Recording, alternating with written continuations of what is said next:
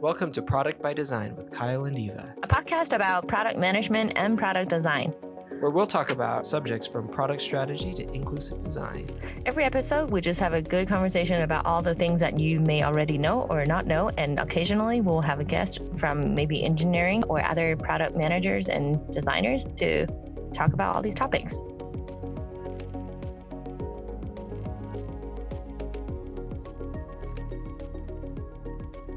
All right.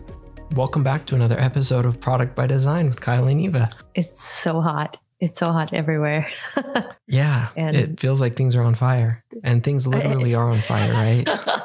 Have you seen those videos from California where it looks like the actual like hell on earth, where people are driving away from bushfire literally next to their cars? Have you seen those videos? I haven't seen some of those videos, no, but I'll have to go look them up. I can just imagine what it's like just looking outside. I mean, we're several states away, and the smoke from it is just filling the air here. So I can only imagine just how bad it is.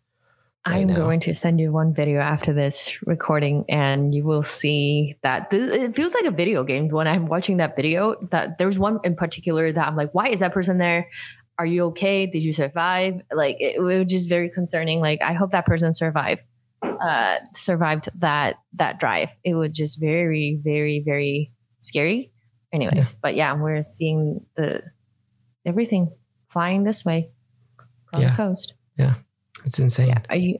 Are you going outside to breathe in some of that fresh, dust and ashes? No, I was outside earlier and just noticed how hazy it was and how terrible it was, which is in contrast to how it's been, because just given the number of cars that have been off the road lately, like I feel like things have been significantly clearer than normal. So it's just been a lot nicer, going outside and just seeing how the air has been a little bit clearer than I think it normally has been for the last little while and that sort of thing. Yes. But that is not true. Now. It's kind of gone back to that like smoggy haze that you get in Utah. We get like this inversion where usually in the winter, you kind of get this I think it's a low pressure system that just kind of like comes and pushes all of the air in. And so all of the smog and haze just kind of like settles into the valley and you can't get rid of it. And so that's what it feels like right now. It's just this haze and dust and smog that has settled in, and it's just not very nice. So very on theme for the 2020 very bleak state of the world that we're living in. It's also Mother Nature reclaiming the power to control what's going on. It's like, yeah, cars are gone. Now it's all clear. And then Mother Nature is like, hold on. Let me give you a little something. Right. I think it's great that we don't have as many cars though. Like, have you seen the photos from all over the world? How nature has taken over again, where I can't remember what country. They were just like no tourists. And then all of a sudden they're like, some wild animals. What was it? Bunnies? No, it was something more exotic. Just, I really remember 20% of that photo, but it's like some sort of wild animal just flooding the areas. Cause it's like, yeah, what are you going to do about it? It's ours. You took it. Now we're going to take it back, but it's happening all over the world. Yeah, I've definitely seen that. And I've seen the memes that have come from it too. One was like the canals in Venice, I think, where like dolphins were returning and just swimming in the canals of Venice because they were clean and clear again and that sort of thing. Up in Yellowstone was the same thing earlier this year. Not so much now, but just wildlife was just everywhere. The bears are just like, now I can nap on the road. Yeah. That's crazy. When there weren't a lot of tourists there, my mom was up there earlier a few months ago and just said, there was nobody up there. And there were bears just literally like walking in the road. She has some pictures of bears and bear cubs just like walking across the road, which you don't see anymore. Nature is great, but that sounds scary. I'm scared of bears. They're really cute when you see them in a contained environment but they're contained, not me. Actually, I don't support the practice of like trapping an animal in a zoo, but just in my own experience, that is the only one time that I'm like, yeah, there's a bear and I feel safe. Again, I don't support that practice, but It's the only one time that I'm not just fearful of wild animals.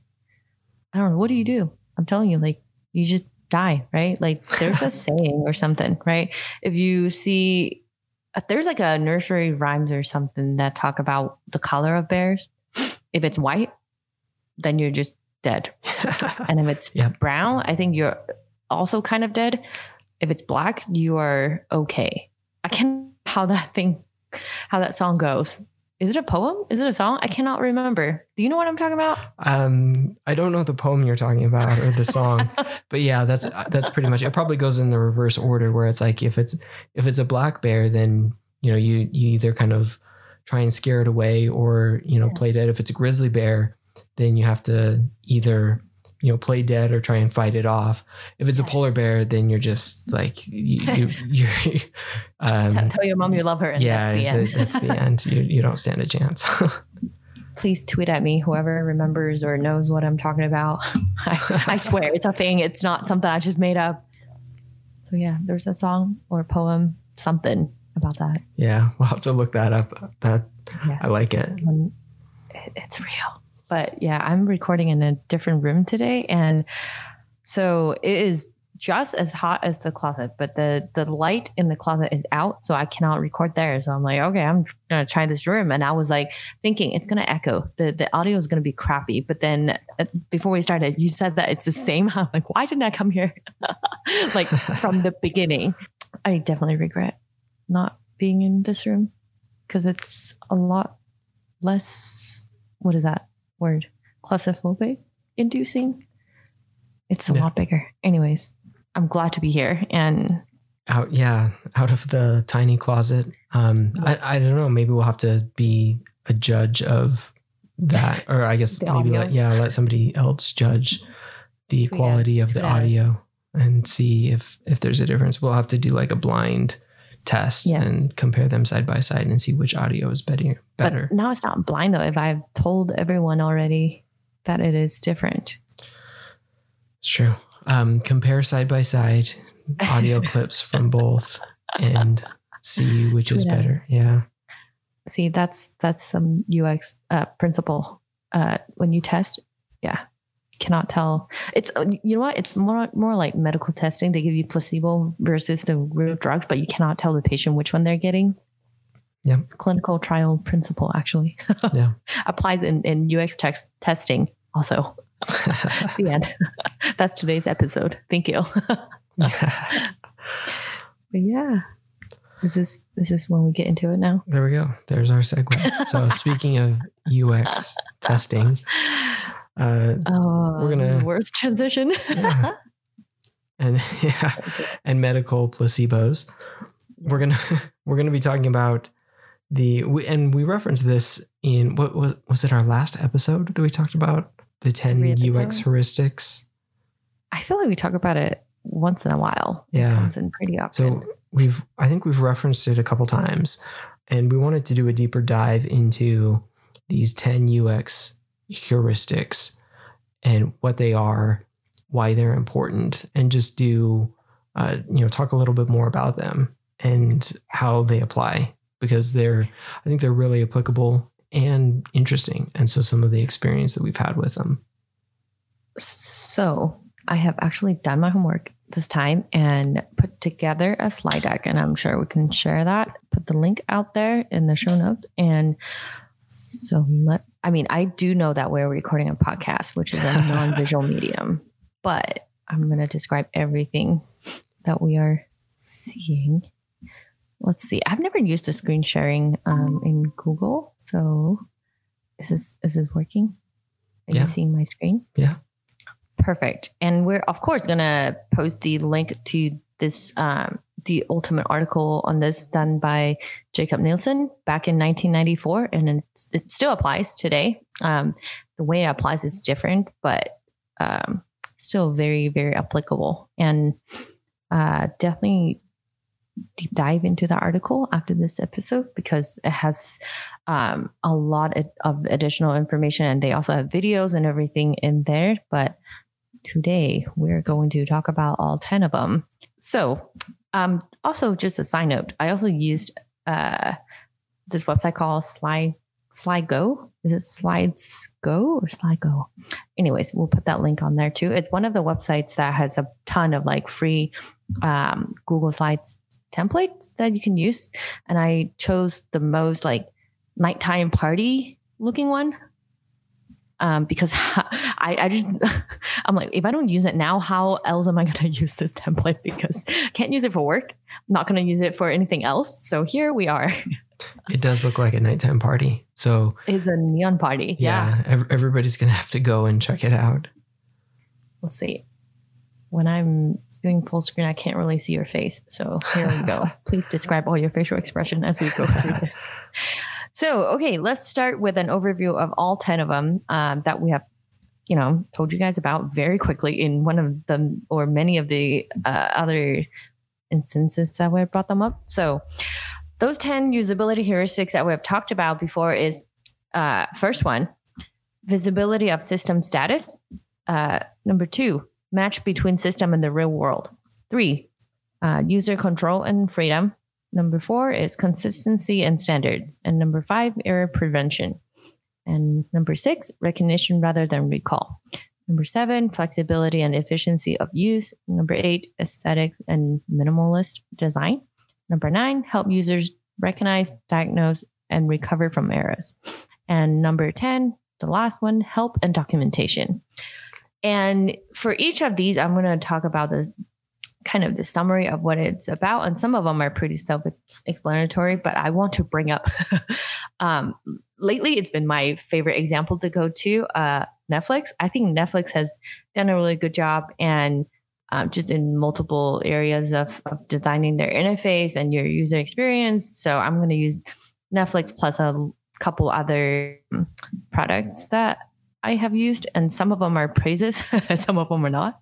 So are you ready on this journey? So ready.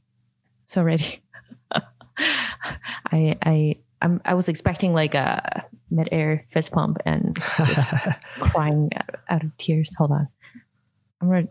It feels so weird not seeing your face. I'm going to see if I can shrink it in a way that I can still see. So it feels more like a conversation. Okay, perfect. Now, okay, let's start with the first one, visibility of system status. And this one, so I feel like this one is one of the more self-explanatory one. Basically, you need to tell your user what the system is doing so that they understand what they're expected to do next. And then you and then when the user understands what they're expected to do, they don't waste time on wondering what the system or what your software product is doing, so that they can respond and not waste their time. And I think one of the best example is a loading screen. Whoops. So again, I'm going to keep showing you different Netflix screenshots throughout this.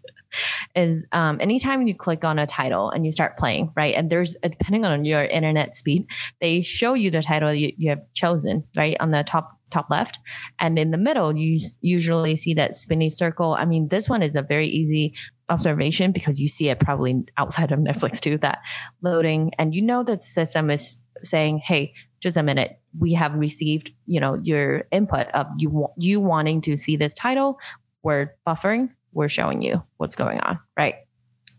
And I mean, this is very high level stuff. Am I right? So, okay, another example in the Netflix interface that is a good example of this is that every time when you go to add something to your list, something you want to watch later, whatever that is, after you click on that little plus sign, what happens is that it will turn into a circle with the check mark instead of staying as, the plus, right? So in that case, as a user, okay, that is successfully added to your list. And also at the same time, it will show you now the option is to remove it from your list because it's been added. So that's those are some example of how Netflix handle, telling you as a user how what the system is doing, and you're not sitting there guessing what's going on. And in the article that Jacob Nielsen did, they also have a very interesting case study with a product it's a mobile product. So they give the user that page and have them interact with it. And in the article, it shows a video of the user interacting with it, but then there's no spin a circle or anything happening. There's just no changes that you can see. You can see in the interface, and the user is like, I clicked on something. Why does nothing happen? And you can see from the eye tracking that they're looking up and down, trying to find evidence of the system doing something. And I think that's very interesting. You're just like, hey, something's happening, but we're not going to tell you. That's basically what's happening in that eye tracking video. So that's something not to do, is not tell your users what's going on. Yeah. And don't you love that when you don't know what's going on, Kyle? I think it's so important. It reminds me of, so I used to have a motorcycle a long time ago. And what? One of the downsides of it though was it didn't have a fuel gauge on it. And so you never knew exactly how much fuel was in the tank unless you opened up the tank and just looked inside to see how much fuel was in it. So you can imagine that that led to some like unfortunate mistakes in gauging how much fuel was left in the tank. Yeah. And there was one time, fortunately I wasn't very far away from home, but I ran out of fuel, obviously. Like it's just one of those things that like, if you're not aware of how much fuel is left in your tank, you make the mistake of getting on your motorcycle and riding without realizing that you don't have enough fuel. And so you end up like pushing your motorcycle back to your house, looking like an idiot because you ran out of fuel like partway down the road.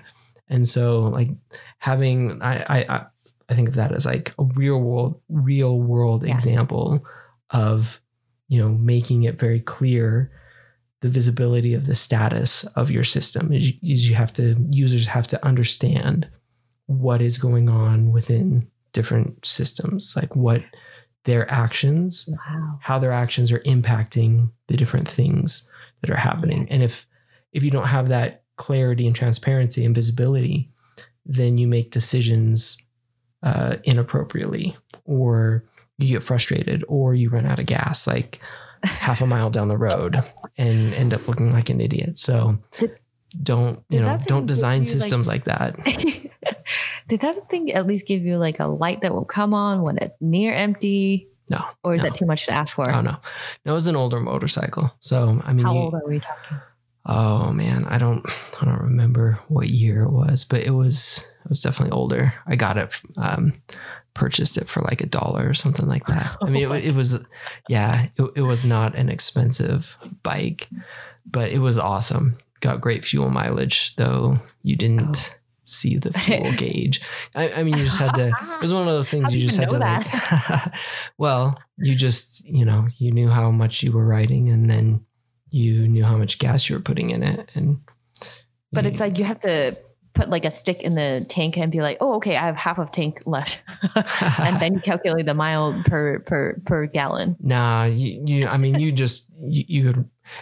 an odometer, so you could see like how much you were actually going. And then, I mean, you'd fill it up for like, $10 or something like that.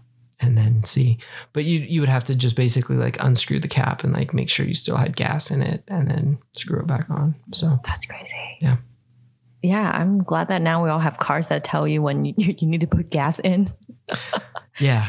And tell you, our truck is much better about our truck will tell you like the exact number of miles that you have left, which is very, very nice. So actually, I love this format of me showing you like, okay, digital product, this is how we do it. And then you just give me like a real life example of other type of product, like a physical consumer product, what's going on, what could go wrong. I love this format. So please continue to jump in.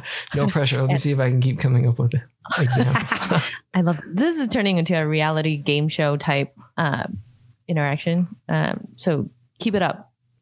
Our contestant, Kyle Evans. Yes. So, yeah, I think the example you gave definitely best of what not to do. Not tell your user what's going on. And what to do is, I think this one is pretty straightforward.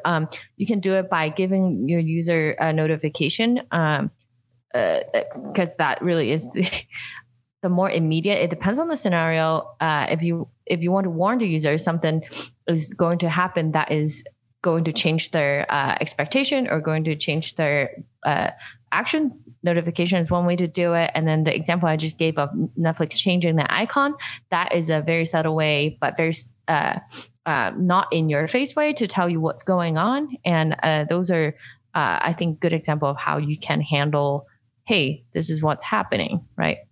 And it depends also on the urgency. Then you can decide how in your face you want to get. And because I'm sure you have seen, actually in later, I have an example of like a super in your face status of what's going on. And usually when you hit a dead end of, we cannot resolve whatever issue that you have, created. I shouldn't make it sound like the user is making a mistake, but whatever issue the system is not able to resolve, then, you need to be super duper obvious that like, we cannot go forward, right? In later example, I will show you that. Okay, I'm going to go a little faster probably on each of them. But the second one is the match between system and the real world. So this one, the summary of it is that you need to match the language in your product to mimic what's going on in the real world so that user already have an understanding of how they're supposed to interact with, let's say, a button or this icon, this thing. And one really interesting example that Jacob Nielsen has brought up is, I cannot pronounce this word. It's for a while, when iPhone became a big thing, that design style that basically you design all your icons to the real life equivalent of what that is, like like a compass. In the article, it uses a compass icon as the example. When you see that on your iPhone, you know exactly what that does, right? Because you as a human being already have a understanding of what a compass would do. So when it's an app that also gives you that exact same functionality, they use, how do you pronounce that word? I really have to ask. Skeuomorphic, I think. Skeuomorphic. I don't know how. Now I'm questioning my pronunciation of it, but yeah, I think that's how you pronounce it. Yeah, please don't mispronounce anything on this podcast in front of me, because then I will forever pronounce it that way. ESL, yes. Anyways, so it helps to basically fast track a user how they understand what the functionality is. And again, using that compass example, you see a compass, you know exactly what it does. So why not just use that to help your user to act faster and give them what they need, right? Also, one thing I have to say is that in our work, I feel like it's easy to have an internal discussion of how we as a company we talk about certain terms that are either very salesy or very specific to the industry that you work in, right? But for a normal consumer, a lot of the time, they don't care about any of those jargons or terms. They just say, I want to buy blank, right? They don't use words like, what's a good example? Like serviceability. I think that's a word that is very much, a company would say that, right? And marketing department would say that, right? But then for a consumer, like, have you ever had a conversation talking about like, asking someone, do you have Google Fiber at your home? You don't say, hey, Kyle, do you have serviceability at your home with Google Fiber, right? So that's a silly example, but that's very real of how you can craft the language around the user instead of around what the company is expecting to put out.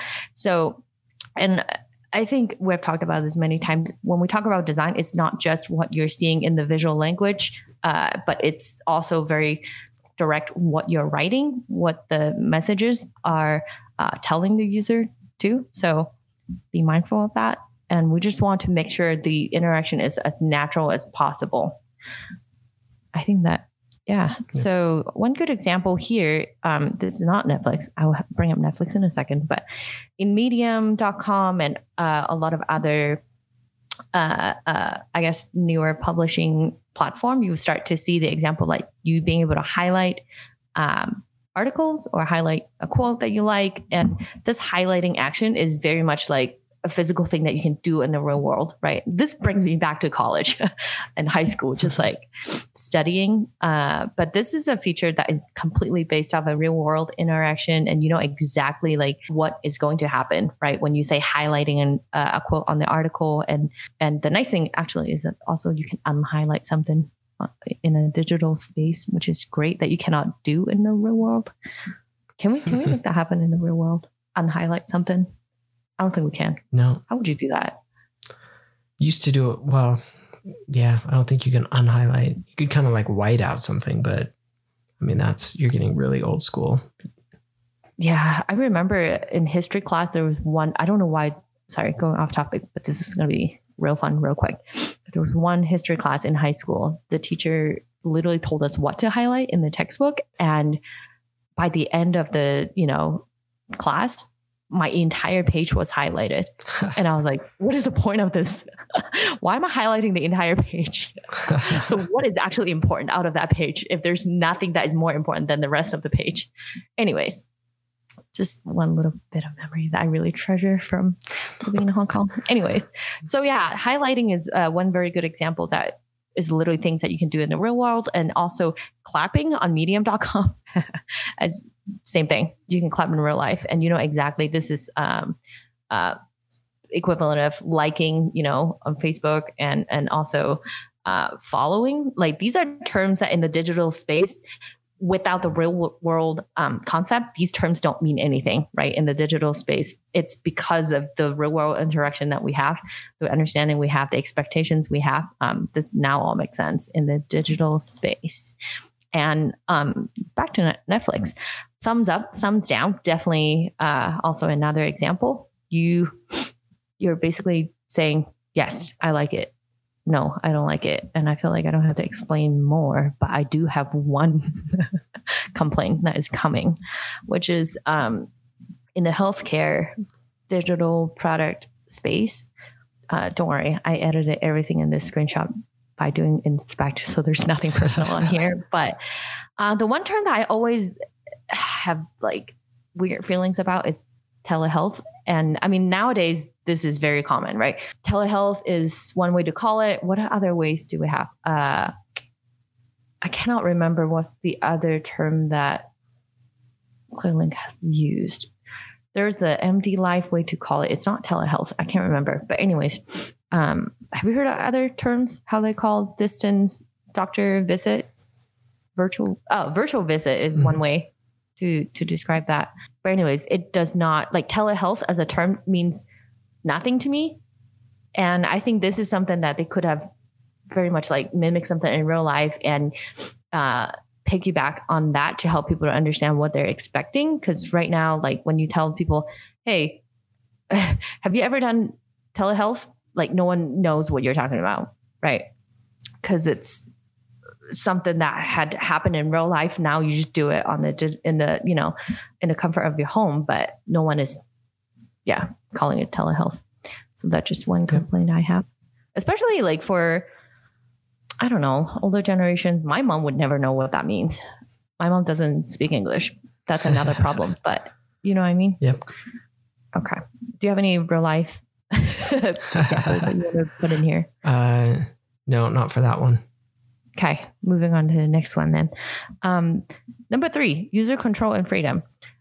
Users often choose system functions by mistake. And also if they need to undo whatever they have accidentally done. I feel like this one is a very common thing that happen. And this is the part of design that we always put more effort into than the happy path, because I would say it's easy to design for, if the user does everything that we expect them to do, like that is easier to design for. But we need to think of all 80 other scenarios of when they click something they're not supposed to, or when they input something that is not a line item in a database or whatever it is. Those are scenarios I will always have to, have 5 meetings about, versus the happy path. It's always like 1 meeting, we're good. That's at least my experience. So this one, the most straightforward I can explain this is that you always have an option to undo in when you're in Google Slide, when you're in Google Sheet, any of the word editing, document editing experience that you have maybe have done at work or for personal use, undo, redo, all these options. And then the one example I have for Netflix is that you can see actually when you interact with their interface, the cross button is basically everywhere. So this is the same thing. This, even when you choose that title that you don't mean to choose and it's still buffering. Let's say if you have very slow internet, you don't want to sit through that whole thing and then say, oh, now I can exit.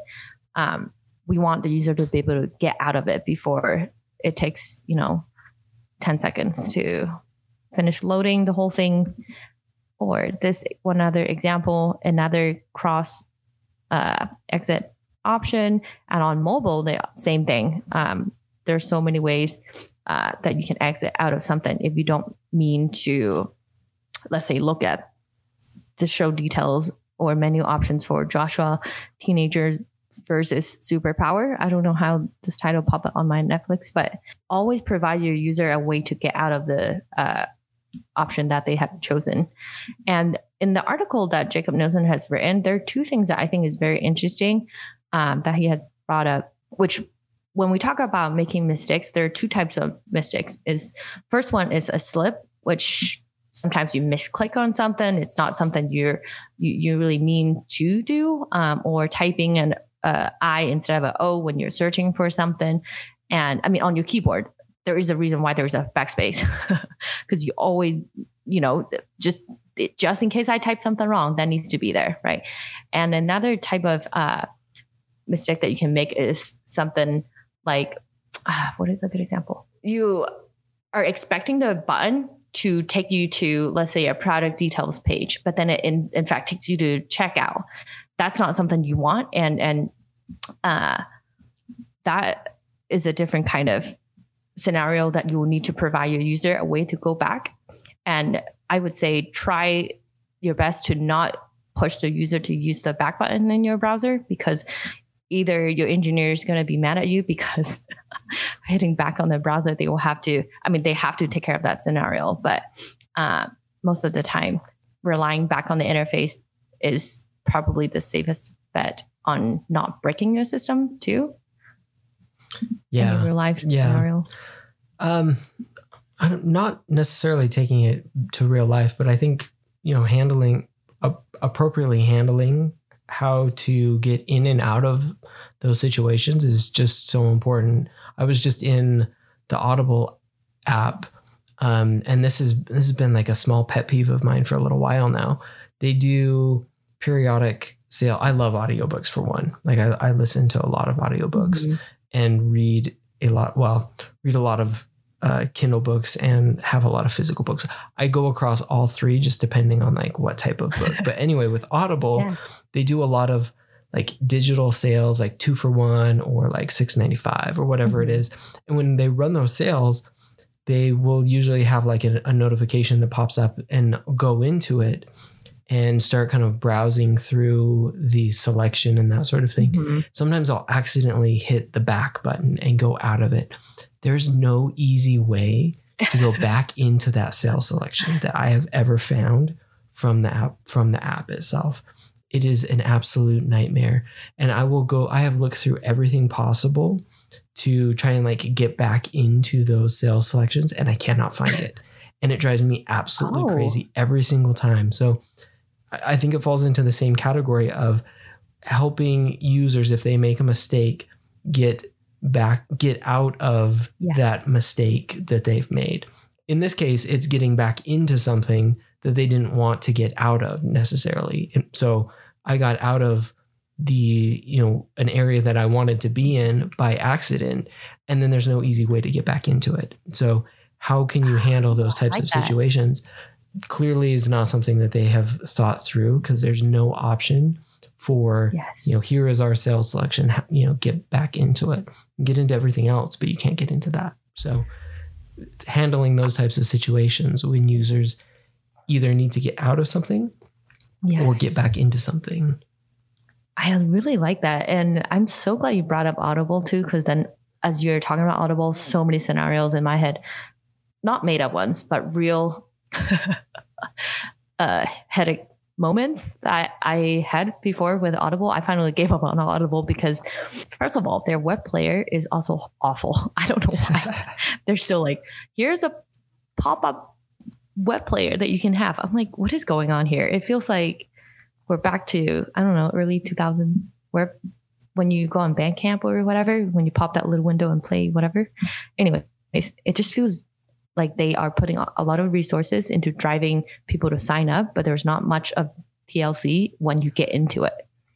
And I think at the very beginning, when I started using it, which was like, 2 years ago, the way that they explain to you, maybe it's still the case, I don't know anymore, but because you know how you can have 1 credit or however many credit through the subscription, and you can also choose, to buy the book itself, right? So there are 2 different ways to purchase, but every time I'm on the verge of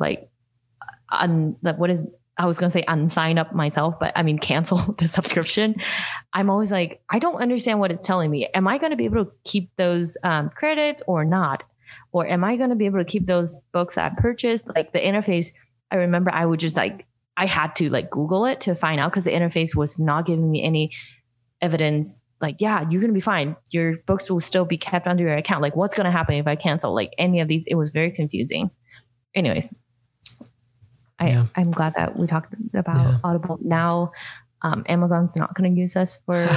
I still love you, Audible. I'm a huge user of Audible. That's my one complaint, is the cell selection and things like that. But otherwise, I might have to think of some other ones. But anyway, I'm still a big fan. Yes. Throw that out there. Audible. If you want to throw some credits my way, I'm still a big fan. One of us is a fan.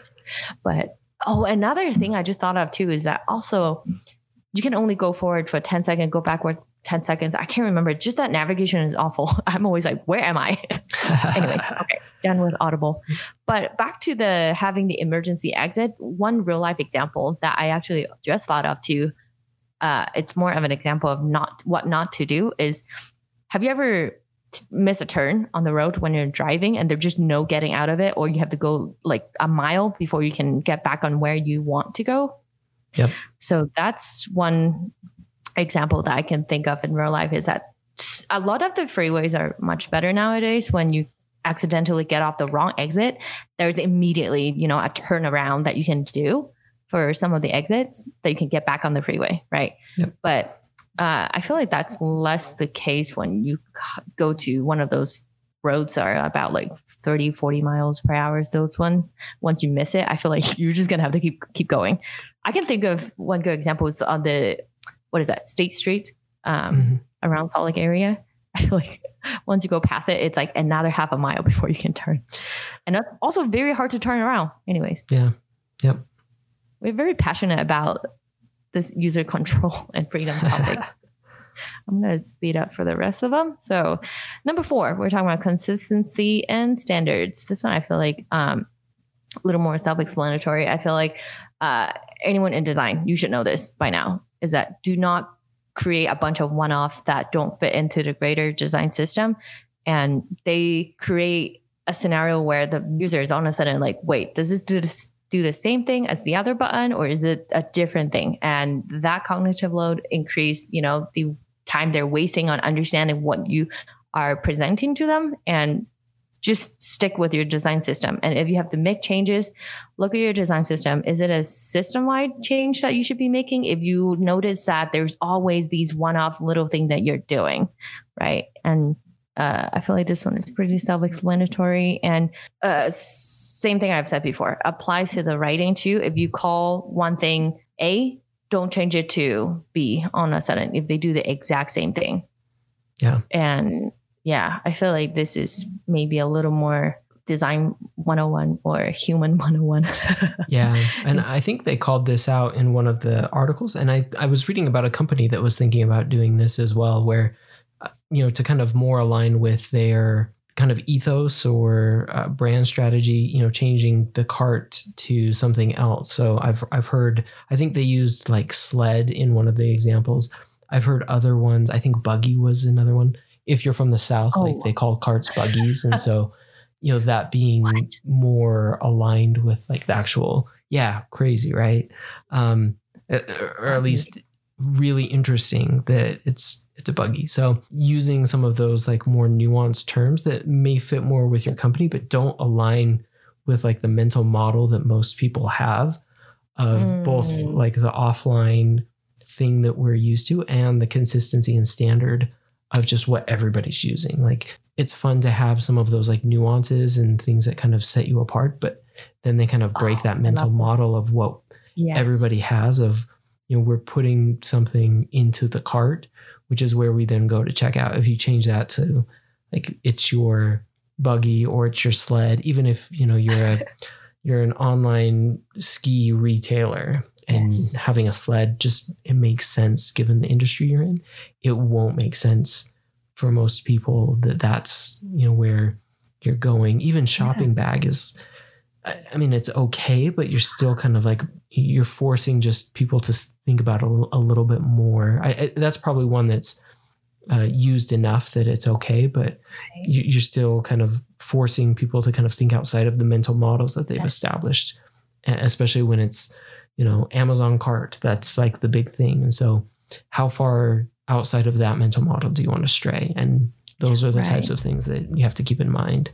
I love that. And I feel like this one almost like have to be, when you're looking at keeping everything consistent and kind of what you just talked about and being considerate of what happens in real life, and you have to match your surrounding or your users environment too. I feel like that's also one way that you can look at this particular principle and combining this one with the, you know, matching with the real world situation, I think really gives you a more authentic flavor to what the user's world is like and match with that to speak their language. And I really like the example of like when you talk about what term did you just say? Shopping bag? Yeah. Right? Is that what you just said? Shopping bag, right? The bag, and then the buggy. Buggy just sounds like such a cute little thing, but immediately I think of literally a bug, not what is it supposed to be? A sled? I think sled was one of the examples they used. A buggy is what a lot of people I think in some of the southern states call the shopping cart. So it's the buggy. I also heard that, is it the Amish community that also have buggies? Yeah, I think also a term for like a horse-drawn vehicle. So like a carriage, buggy. Yeah. Oh, see, you can call it a carriage too, I guess. Anyways, so yeah, keep it consistent. And speaking of matching your language to the real world while keeping it consistent too, in the article that Jacob Nielsen wrote, he brought up, this one's kind of adjacent to this idea, but I think it's very interesting. He brought up one time he was doing consulting or part of the design process of an e-com project. And then they were testing out navigation and the buttons and all the, you know, options there. And he brought up this problem is that there are two sets of menu items and, you know, basically two different navigation, and they test the two. And the first option is structure according to how the user's mental model works. And the second option is structure according to how the company thinks the user should interact with it. Basically, it's like this internal thinking from the company. But yeah, we want users to navigate this way. And of course, as you can guess, after they run the test, which one works better? Of course, when you design it according to what the user is looking for, because who's using your navigation? The users. So, and the success rate of that navigation is 80%, which is much higher than the 9% that they see when you structure your navigation to what the company's internal thinking ends up being. So keep that in mind. And read that article. That part is very interesting to me. So anywho, we have an example. I don't have a Netflix example here because there's not a whole lot of really language, but in the design side of things, their design standard is, I feel like they're on point. Rarely would you find something in Netflix that you're like, wait, this looks different than the other thing. Just shout out. I do love Netflix a lot. I didn't notice that before today. I did bring up the idea of having an episode talking about all the TV viewing experience, like the Netflix app versus the Hulu one. I think we should toss a couple more in there and just make it into like a boxing ring of Ooh, there we TV go. viewing experience on your phone. I very passionate about that. I don't even watch that much of it, but anyways, stay tuned. That's coming. And this example, I'm going to skip this one. I feel like we talked a lot about consistency and standards. Last thing I want to add, make sure you have a design system. The end on that. And moving on to the next topic, number 5, error prevention. So I feel like we started talking about this a little bit when I talked about the different types of error that can happen, a slip versus an actual mistake. This one, again, very self-explanatory, just helping the user to not go into one of those less than happy paths. How can we help them to go to the part of the interface that they're looking for, or find the content they're looking for, and eliminate any needs to handle the error would be great, is to, prevent them from happening. One example is, this one is kind of funny. So when you're looking for a show on Netflix, one way that they handle that is that if I am looking for the show Dark, but then I put in dork instead, they show a bunch of suggestions that might fit into what you're looking for. Offering suggestions, I feel like, is one of the, I wouldn't say easy, but one of the first thing that you should do when it comes to helping user to avoid like, oh yeah, what if I do, fat finger the way I type and I still get dark as my top recommendations, and the rest of the results, I don't know, maybe it's because the mistake I've made is, typing in dork and then a bunch of teenage shows just come up, which is a very actually impressive thing to see, because I feel like dork is a very teenage word to use. Do people say dork when you're like adult? I don't think so. I don't know. That's a good question. When was the last time you used the word dork? I couldn't even tell you outside of this podcast episode now. I would like to think that I have not used that word for multiple years. There's just not a scenario that I would be like, dork. Like dork is just such a specific word. I don't know. Anyways, you see a bunch of these teenage movie suggestions with my keyword being dork sitting right after the show Dark, which I think is pretty impressive. Following the logic that I assume they have implemented in this suggestions. Anyways, that's one way to handle that, is to offer suggestions to your user and saying, do you mean this? Do you mean that? And I'm sure just by me saying, do you mean this? You have seen that in some of the digital products that you have used before. The system will ask you, which is also one way to handle that. And the user can literally tell you, yes, that is what I mean, or no, that is not what I mean. And then you handle, okay, if that's not what you mean, what else do you, what can I do for you? Actually, I think I just reenacted a conversation that I had with my Google Home device. And I'm sure you have this experience where you're in a car yelling at Siri and be like, play whatever song, and then it plays something else and you're like, what is going on?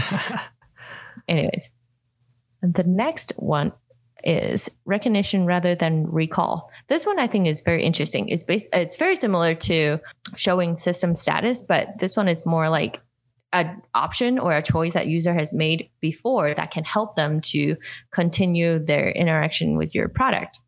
And instead of having them to remember, oh, what did I do? You, as a designer, everybody's a designer on their product team. Okay.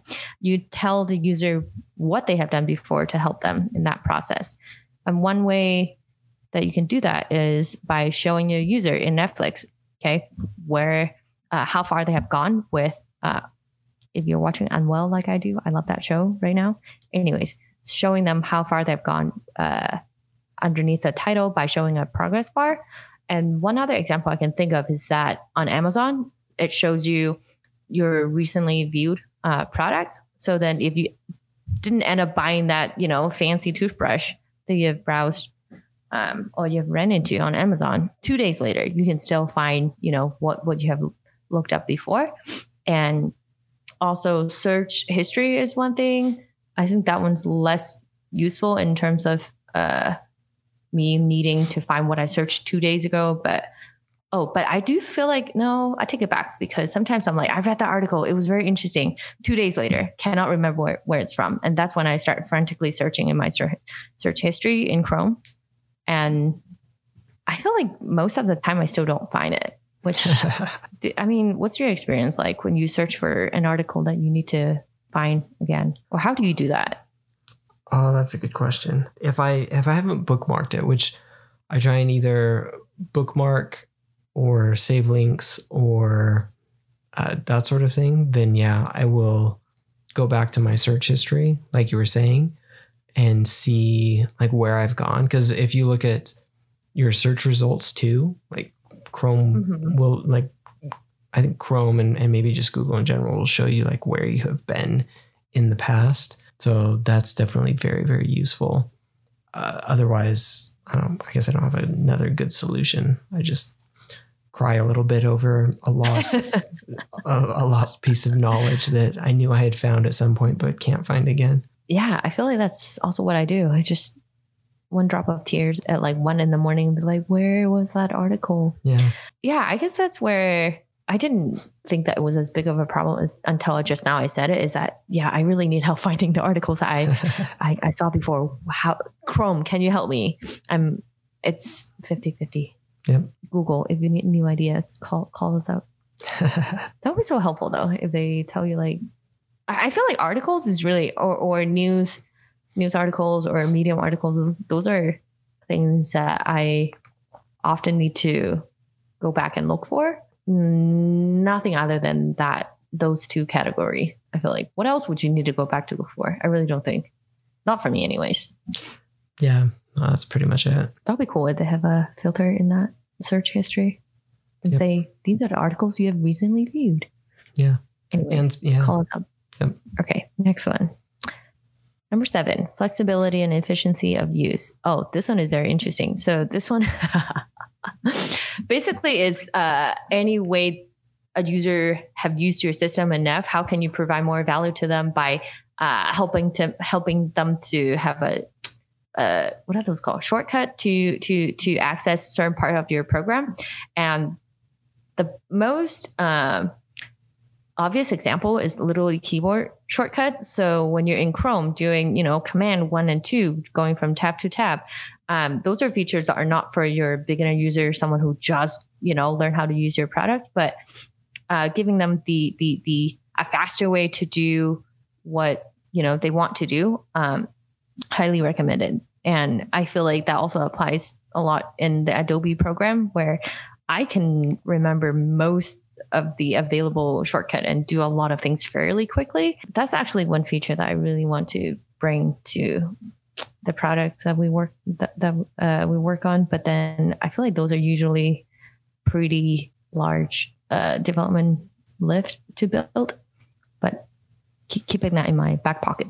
Anyways, yeah, shortcuts are great, and doesn't have to be keyboard, but any ways that you can accelerate a user's experience by giving them that shortcut, do it. And the greatest invention, I don't think this one required like expert level of using of experience in your product, is the skip intro button in Netflix.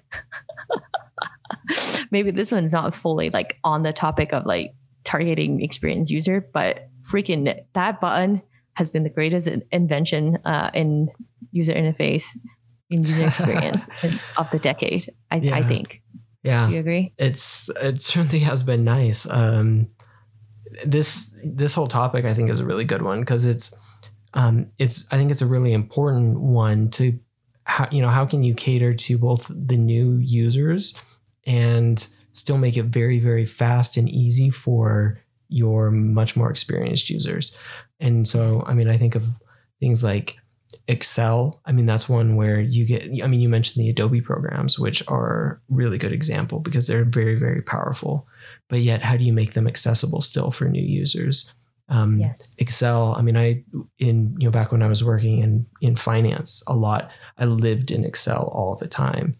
And so like learning the shortcuts, I mean, I was like I think it was like 4 shortcut keys in where I was doing like multiple ones just because it was so much faster. Yeah. Like you learned those and I had them all memorized. So I was just doing like shortcut after shortcut after shortcut. So I could do all of these like different, I mean, I was pulling stuff in from like Bloomberg and then doing like pivot tables on it and all sorts of stuff. So it was like, it was good to have all of that sort of capability. And then I think of like real world example too. Like I've got my DSLR camera back here in the background. You know, that's another, like if we're talking real world example of the type of thing, and it doesn't have to be just a DSLR camera, but most nicer cameras, you know, mirrorless cameras as well. And even just a lot of point and shoot cameras have similar capabilities now where you can choose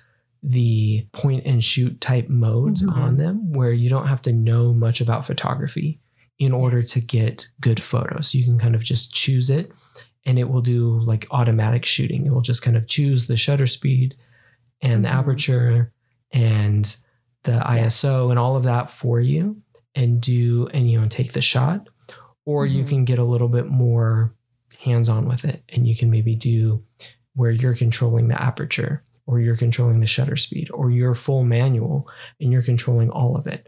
And so being able to have some of those options where it's still accessible for newer users, but you have your power users who, you know, maybe want full control of that sort of stuff. And so having, you know, both that entry all the way into like more powerful controls for people who have that understanding and want to be able to do that. Yeah, I love the way you summarize that is really providing that spectrum from someone who just, you know, purchased your product or, you know, someone that is just started using it 2 hours ago to a power user. How do you cater for that range, right? And yeah, I really liked your example of like the cameras too, because yeah, you can just use one of those presets and say landscape, whatever, or you can fine tune everything, which I don't do. Yeah, I was in a museum once and we were taking photos and a lady who was having trouble with her camera and she noticed that like we had our DSLR in there and she's like, I have no idea how to take pictures. Can you help me? And so I just sat down with her for a few minutes and I was like, okay, what do you want to do? And she's like, I don't know how to use this. And so I was like, okay, I'm just going to show you the different things. This is your, you know, the different settings on it. Like this is your shutter speed and your aperture control and different stuff. But these are all more of your advanced settings. If we just click the wheel over to here, this will kind of control everything for you. So the lighting and all of that. And you can just kind of point and shoot. And when you want to get more advanced, you can start to click around over into here and take more control of it. And so that was kind of like our quick and dirty. Yeah. You don't play around over in this area. You just want to be able to point and shoot. So just start here and get going and take photos. That's beautiful. Sharing your knowledge with a stranger. But that could have been the birth of a famous photographer. And now she's making like a full-time salary job out of photography. And she'll share her story one day that somebody in a museum stopped and helped her. And that will be one day it will all come together again. Oh, wow. What a beautiful story that we just scripted. I really like that. There was something that just flashed through my mind too. To contrast your beautiful story, I have a complaint to this shortcut. Shortcuts are supposed to be a beautiful thing that can, you know, increase your productivity tremendously, right?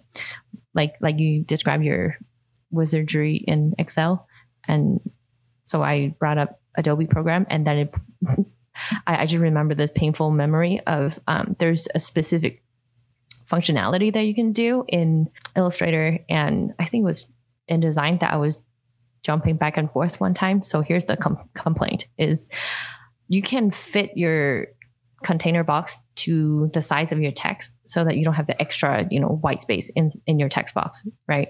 So there's a shortcut for that. I still remember till this day. Like, I don't know why that is the one thing I remember, but it's Shift, Option, Command, C, and it will fit, right? I cannot remember one of the two that is the same functionality, but the shortcut is different. And I don't remember what the variant shortcut is, but I'm like, it does the exact same thing. Why is it, you know, they're both Adobe program. So why do you have different shortcuts for the exact same functionality? And that was one of the most irritating moments that I have in my relationship with any digital product. I remember vividly.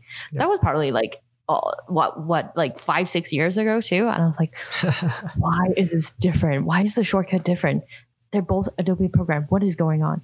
Anyways, that was very frustrating.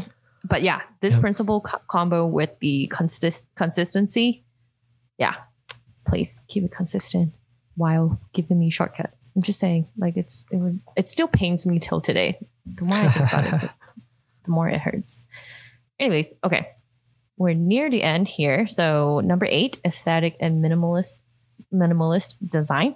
So this one, it's not just talking about the visual design of like, oh, drop shadow, how much of that, how much do we want to elevate a cart? Not just about that, but also the language and the writing on your interface. Every bit of what the users see contributes to how much work they have to do to understand what's going on in your interface. So not just saying like, oh, keep your aesthetics very simple, but also make sure writing your UI messages, everything needs to be kept to as concise as possible. And I really want to give Netflix, again, the love of my life, a shout out, is that Netflix really just give you very minimal amount of just exactly what you need. And this screenshot that I have just to show, you kind of get, a snippet of the description of the show. And they're rarely more than 3-4 sentences.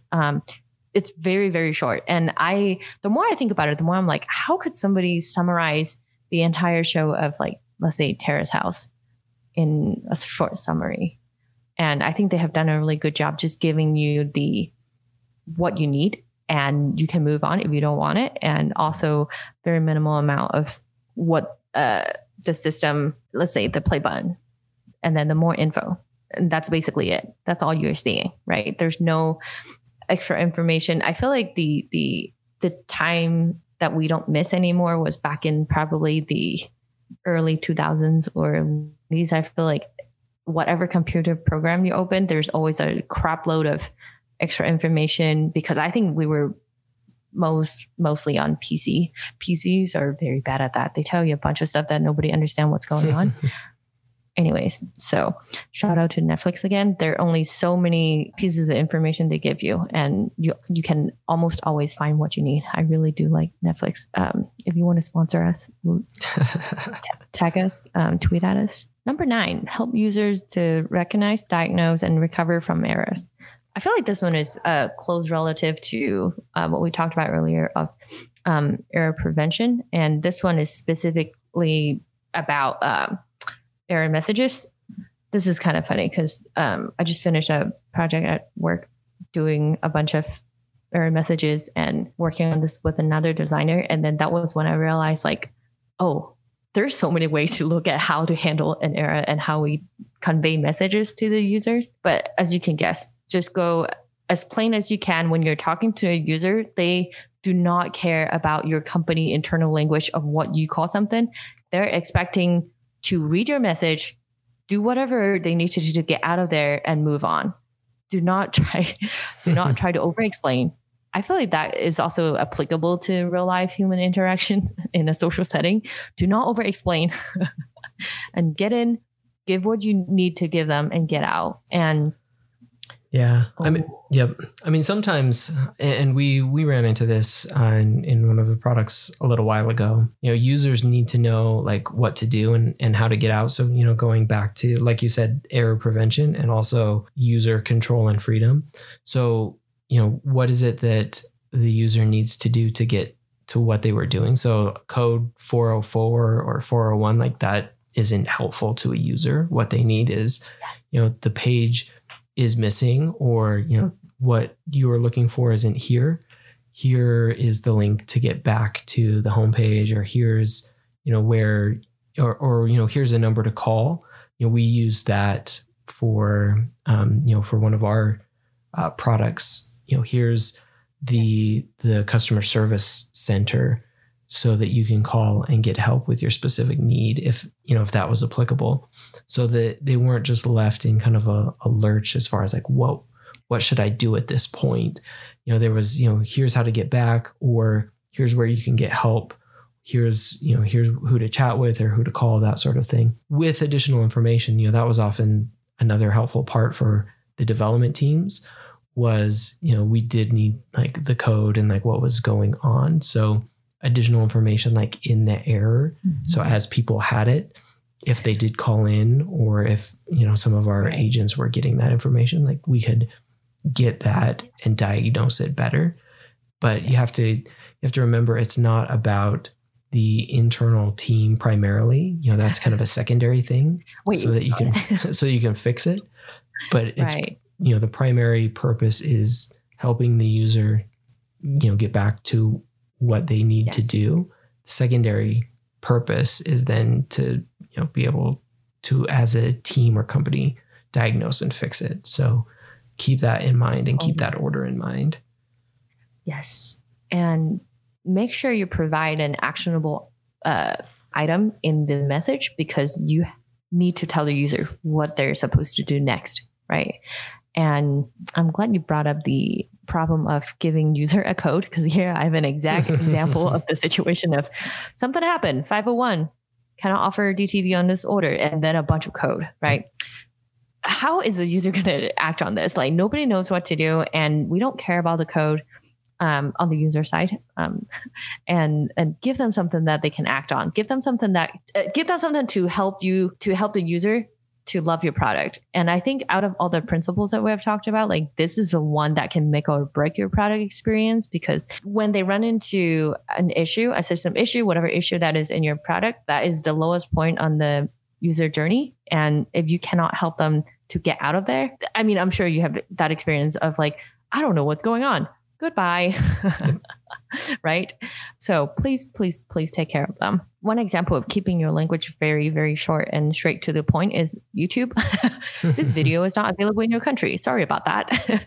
I don't know why. I'm sure they updated this already, because even when looking at the icon, I know this is older, but I really love this message because it is what it is. Even though they didn't include any suggested video as like the next, actionable item for a user, as, recommended videos, go look at these instead, or whatever it is to help you to solve that problem. This message is just so straight to the point.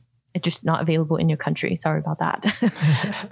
Yep. It has like a human tone to it too. I don't know why, like just saying it in my head, I'm like, yeah, thank you for letting me know what's going on. And I'm going to bring up Netflix again, but this one is not a good one. So, as many of you guys know, all the Studio Ghibli titles are not on Netflix. It's a big problem. It's a very big problem for a lot of people. I'm one of them. So when you search Spirited Away, and if you just don't know, you're just looking for that, right? It doesn't tell you at all that they don't offer that. It just says, explore titles related to Spirited Away, and all these things that it's not what you're looking for. Like, no, just tell me that it's not available first. Like, thank you for letting me know there are other things to, continue to help me to continue on my journey of watching whatever shows I can be watching that I might end up loving. But please tell me that it's not available. Yeah, no, that's a really good point, because looking at this, I'm not familiar with Spirited Away.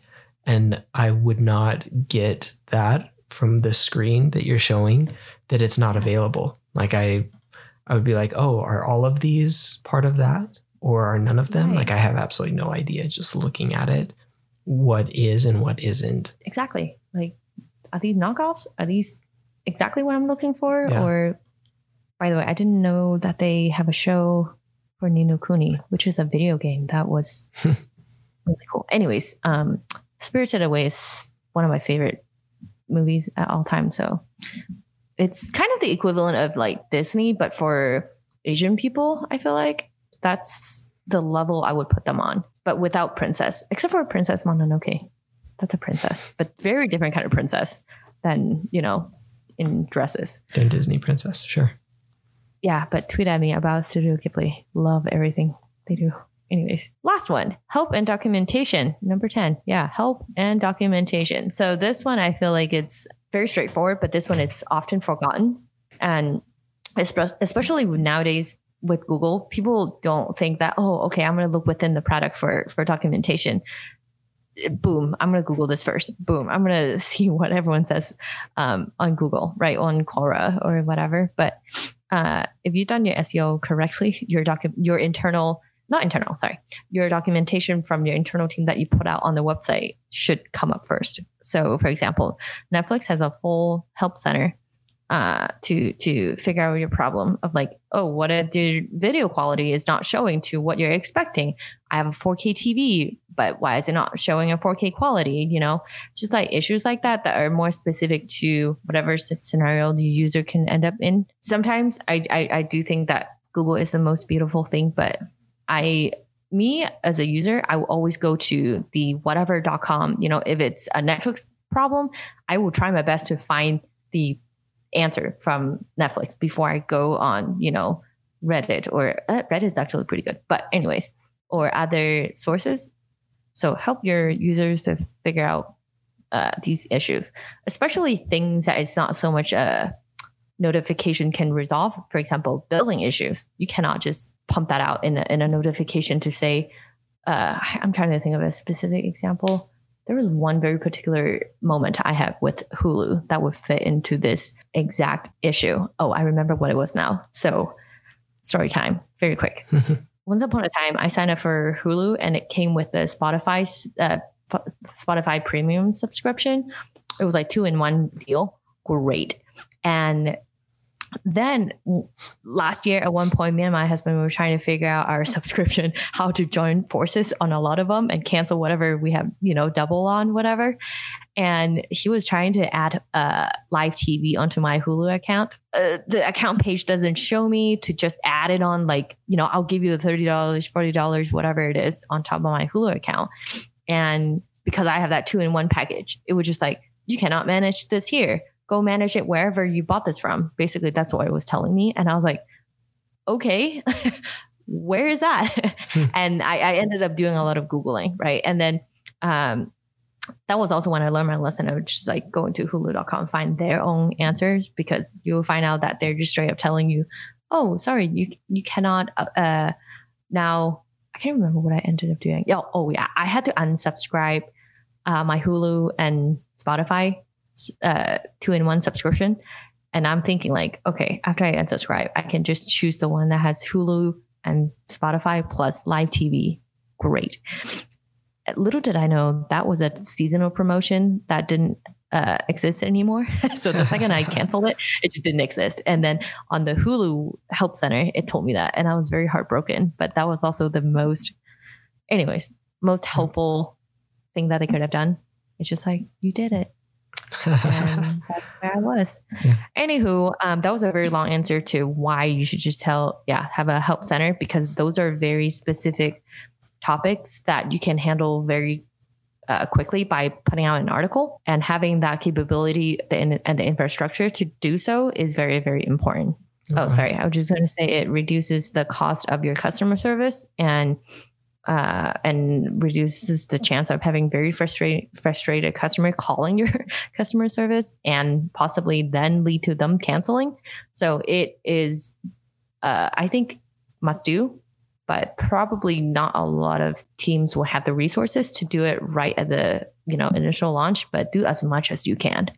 The end. What were you going to say? Yeah. And doing it as close to just in time as possible makes it even that much better. So wherever people are encountering those problems or issues, making it available at that point, so that if it's where somebody is trying to subscribe, having the help available right there rather than having to find it somewhere else makes it so much easier. And if it's trouble with billing, rather than having to go to like an article about billing, that's great, but also having help just available right where somebody is in the billing, either in the billing cycle or, questioning like what's going on with the billing, being able to address those issues right at the point of need makes it that much better. And pretty much the same with everything. So as users are going through different parts of their journey, rather than trying to train them on everything or give them all of the resources. Giving them just in time information makes them better and makes the whole experience better. I love that. Yeah. And as you were talking about that too, and I was just thinking like, there are also a lot of available solutions that you can purchase to fill that gap. Like I think Zendesk is one of the very popular options to provide like a help desk or, help center type documentation. So definitely, if that's not something that you have like a whole team to take care of that, like Netflix does or Hulu, whoever, look into one of those existing solutions that you can purchase, and that will help you to reduce a lot of other costs that come later down the road. Like again, customer service cost too. So the end. And Definitely. that is all 10 of them, 10 heuristics for user interface design. Again, like we said, some of them applies to physical product and how you design your roads in the city, and also social situation. But yeah, that is it. Anything you want to add? No, I think that's good. Sweet. I'm like melting in this room, but any product shout out or any product complaints this week? I feel like I gave a lot of complaints this episode. A lot of love for Netflix, but yeah. Yeah, a lot of love for Netflix. Some love for Audible, some complaints for Audible. I'll give, one shout out I'll give is for a feature that both Facebook and Twitter have implemented. Probably other places have implemented it as well. It's the mute feature. Just so useful, so good, especially as we're coming up on, as we're in the middle of a political season. I've just found it to be an absolute amazing feature, as I've been able to mute so many things. So I just love it. So being able to, on Facebook, just choose people and mute them. And then, so you can mute for like 30 days or whatever it is. So you don't have to see like posts from certain people. Wait, really? Oh yeah. Yeah. You can choose how long? I don't think you can choose how long, but you can just, choose like mute for 30 days. So you don't see anything from them or about certain topics for 30 days. And same on Twitter. Like if you want to just mute certain keywords or certain things, you can choose like the length on Twitter. So if it's like you want to mute for a certain amount of time or just forever, if you never want to hear about a certain thing again on Twitter, you can mute it forever. So shout out to the mute features that they have implemented on some of those networks. They're very, very useful, especially right now when I think the amount of content just gets escalated, and I'm not opposed to some discussion. I enjoy, some political discussion. I think discussing it, and obviously like all of it is important, but in order to stay just in contact with some people, I just have to mute them. So I'm not going to ask you who you muted, but do you want to put out a warning? It's like people on Twitter, do not add Kyle to start those discussion out in public in the Twitter world. Yeah. Because you said you welcome discussion. And I'm like, oh, I'm coming. Good civil, like actual discussion, but not just like the debate. And some of it, I see it, especially with like pandemic stuff, and people just go on like their tirades and with different things. And I'm like, nope, we are done. I don't need that kind of negativity in my life. So they're muted. Facebook is such a weird space because it's like, you can unfriend people, but then it's hard because what if it's your very close relative or close friends and you're just like, wait, what are you saying now? I didn't know this is your thing. And then I need time to process that. And I think the muting feature is much needed, like you said, during this time and this year. And I haven't gone on Facebook. I mean, I use their marketplace to kind of buy some stuff. No, I have never bought anything in there, but selling stuff that I don't use anymore. But very interesting. I didn't know that you get the mute button. Yeah. I'm not terribly active. I think it's relatively new. Yeah. I haven't been terribly active, like socially, just on and off and getting more active. But yeah, we use it. We've been using it a lot more frequently, like some of the marketplace stuff. So which is really good. Yeah. But yeah, getting on there, it's definitely a much more tolerable place to be when you can mute and just not have that sort of stuff. So it has become like the internet nuclear wasteland. It's like the Chernobyl of the internet. Yeah. Facebook. Yeah. Facebook. But then, I mean, glutton for punishment if you're on Twitter. It's just, Twitter is better. I think Twitter is a little better. I love Twitter, but you've got to be a certain kind of crazy to enjoy getting on Twitter. So, well, at least the people that you see on Twitter, they're all strangers. It's not as like damaging, like versus all Facebook people is like people you probably know in real life and whatever capacity. And then I don't know. I'm not. Yeah. Sometimes it's just like. Facebook is just like a personal broadcasting system that you have. It's kind of like an intercom in a big house, right? Yeah. It's like, I don't see you that often because you're on the other end of the house, but you're broadcasting this crazy thought that I don't need to hear. Yeah. Yeah. That is Facebook for you. Yep. Yeah. That's wow. Facebook true. was a great thing 10 years ago. It was. There's still probably good things about it. There definitely are still good things about it, but it has its kind of place in the social platforms. And then I think obviously Twitter's a completely different place in the social platforms, which I personally find I like it a lot more. I think that's where I enjoy spending more time. But again, you have to be a certain kind of crazy to, as I think anybody who spends time on there. Yeah. Like I think we all acknowledge it. Anybody who's on Twitter, like you know that. So. Yeah, I just feel like Twitter still feels a lot less. Okay, to me, Twitter is kind of hiding in plain sight where you're walking in a city with a ton of people also in that same space with you, but you're not obligated to interact with them if you don't want to. Versus Facebook is like constantly, like I said, a family reunion or whatever.